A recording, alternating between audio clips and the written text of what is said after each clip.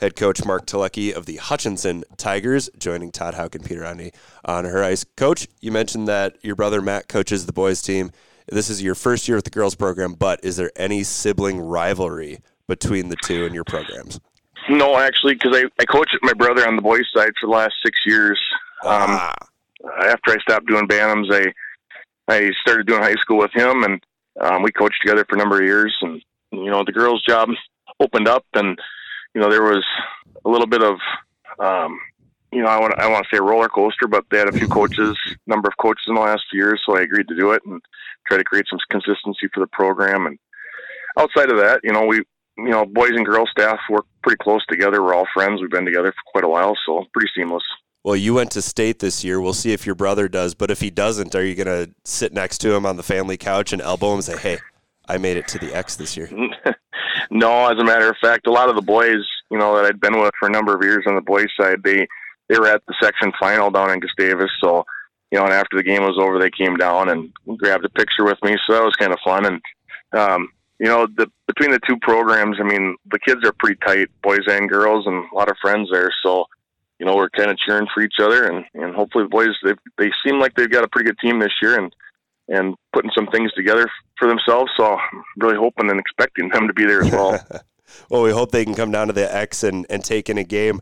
Your first year, you've got 7 losses so far. 5 of those 7 have been by a single goal. Is it just puck luck that keeps biting you, or is there something else there?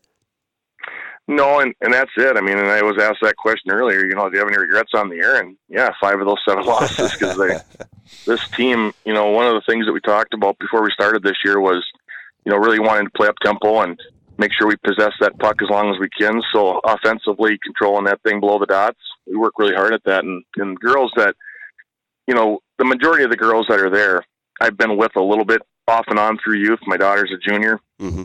That's why I've helped out at 12U level. But, the seniors, a lot of those seniors I haven't had. And, a lot of credit to those kids. They picked this up really fast. And the things that we ask them to do, it's not easy. It's read and react sport. And, what they've been able to accomplish, especially our top line, is pretty amazing. Yeah, what's it been like to watch Alex and Britta play this year? Their numbers are pretty good. Yeah, if you look at Alex, Britta, and Sabrina, top 3, their stat lines are almost identical. I think Alex has got 51 points on the year, and Britta's got 46, and Sabrina's right behind that with low 40s as well. So It just goes to show you, there's a 3-point goal every single time with that red line, which is, what we strive for. Keep that puck moving, and we'll keep working for that best opportunity versus be a shoot first team. So I can't say enough about that line. They've really come together. So the red line is the top line. What are the colors of your other lines? Yeah, red, orange, and blue. Red, orange, and blue. Very nice. I have to stop all the time because from year to year it's different, but that seems to be what stuck this year. I was looking for some school colors on those lines. Yeah, yeah. I don't know. I don't know why we keep going back to red. It seems like every year I do this, the red line, it's our top line. I suppose it's just easy to remember. Easy jersey to get, right?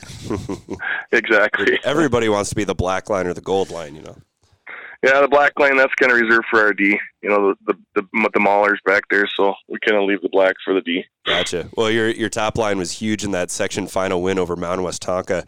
You lose to the Whitehawks twice during the regular season by a single goal.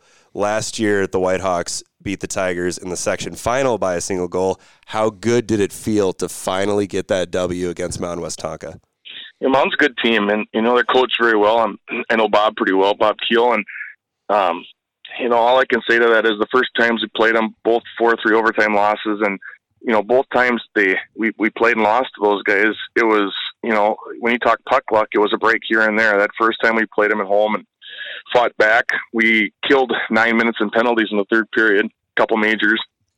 Ended up scoring a shorthanded goal to tie it. Went to overtime and lost 46 seconds left because we had a bad line change. On a long change, we had 4 girls come to the box when they thought the puck was came outside the defensive blue line, and quick turnover, and it was right back on us 4-on-1. And that's the inexperienced part. And that's a December game, and then we played in Mound in January, and same thing. We were down and came back and scored the tying goal with like 20 seconds left. And, you know, a lot of people don't know, and I keep reminding people of that.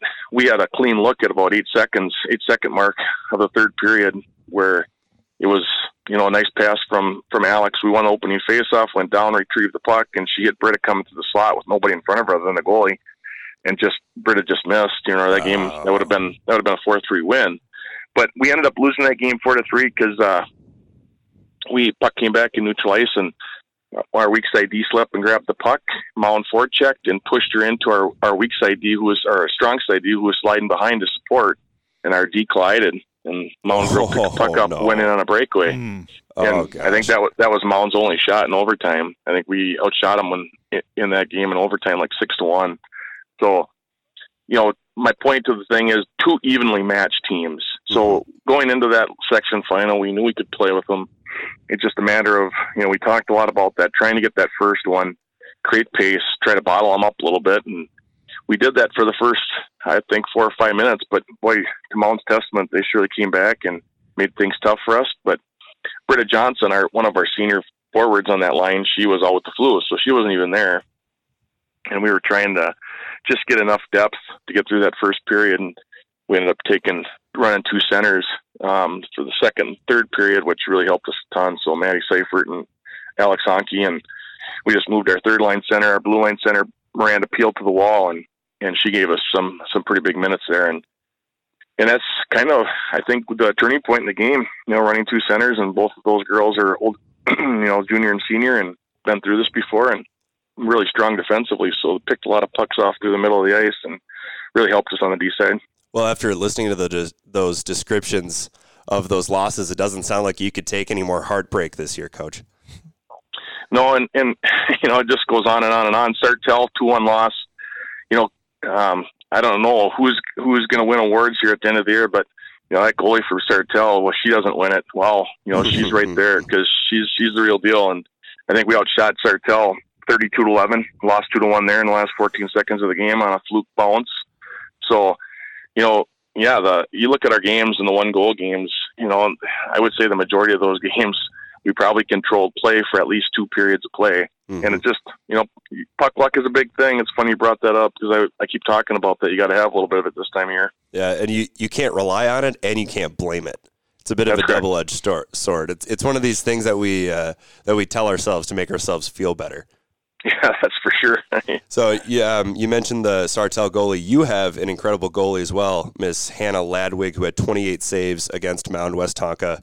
Does it make it easier on a coaching staff to simply have a goaltender like Hannah and just let her go? She's going to play every minute. She's going to play all 3 periods if she's healthy, and she's our girl.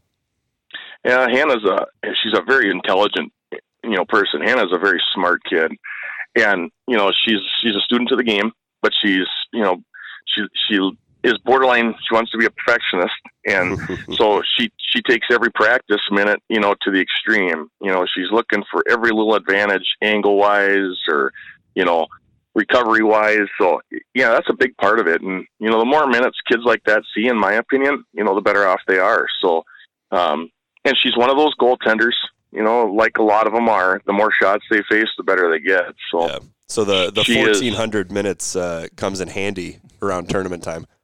Absolutely. And you know, a lot of our games, you know, if you look through that, you know, there was days where I know she probably got some cold feet in one end because you know we seemed to dominate play in the other end, and you know, but again, the games that we needed her to really step up in, where she saw a lot of rubber, you know, she definitely came through for us. So.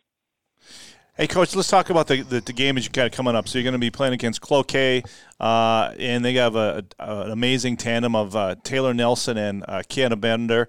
What do you think is going to be a good strategy for you as you come into it, without giving all our secrets of how you're going to, you know, go against those two, or do you try to stop them, try to slow them down, or what is your logic going into that game? Yeah, I really don't know. I think it's kind of funny because one of my assistants, Montana Hamling, she's actually that's her married name. Visserek is her maiden name. She played at Cloquet. Oh, okay. So she was, I think she was teammates with their coach S. I think that's Dave S.'s daughter's coaching there right now, correct? Courtney Olin.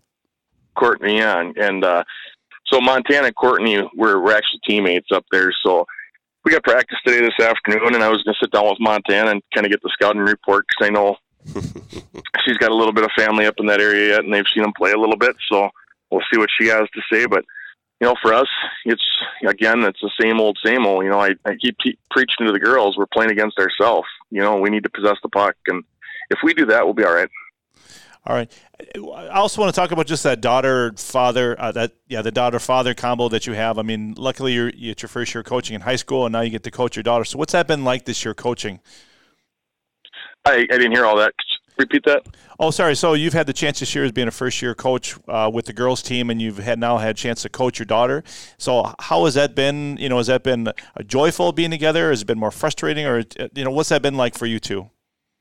Yeah, my daughter's she's the same way. She's one of those kids that a little bit student of the game. She loves to compete, and she knows that we both have a responsibility to the team. So, when we're at practice, we both have our job to do, and she respects that, and I respect her side of it. So, you don't, and I had the opportunity to coach my son on the boys' side a little bit, and you just gotta stay out of each other's way a little bit. But we get home and compare notes a little bit and help each other out, watch film. So that's kind of nice to do. And I've been coaching as long as she's been alive, so she kind of grew up in that sense. And it's just normal in the winter months to grab the iPad and turn the game on. So. Well, it sounds like you've had a wonderful opportunity to connect with your daughter through something that you both love.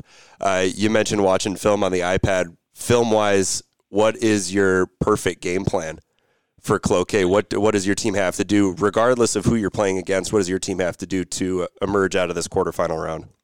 Well, first and foremost, we have to defend. I mean, we definitely need to defend, and if we can do that and make sure we don't give them a lot of opportunities to get that puck inside the dots, we should be able to weather the storm a little bit. And, and then our transition game, it started out at the beginning of the year really, really strong. And, this last, I want to say 2.5 weeks, we kind of been up and down with the injury and the illness bug. So hoping to kind of get after that in the next few days here in practice. And, we preach that, good transition hockey, good defense leads to good offense, so to speak. So if we back check and we're able to get control of that puck and shorten this game, and keep it to, a 90-foot game, so to speak, instead of 180 feet, we should be in good shape.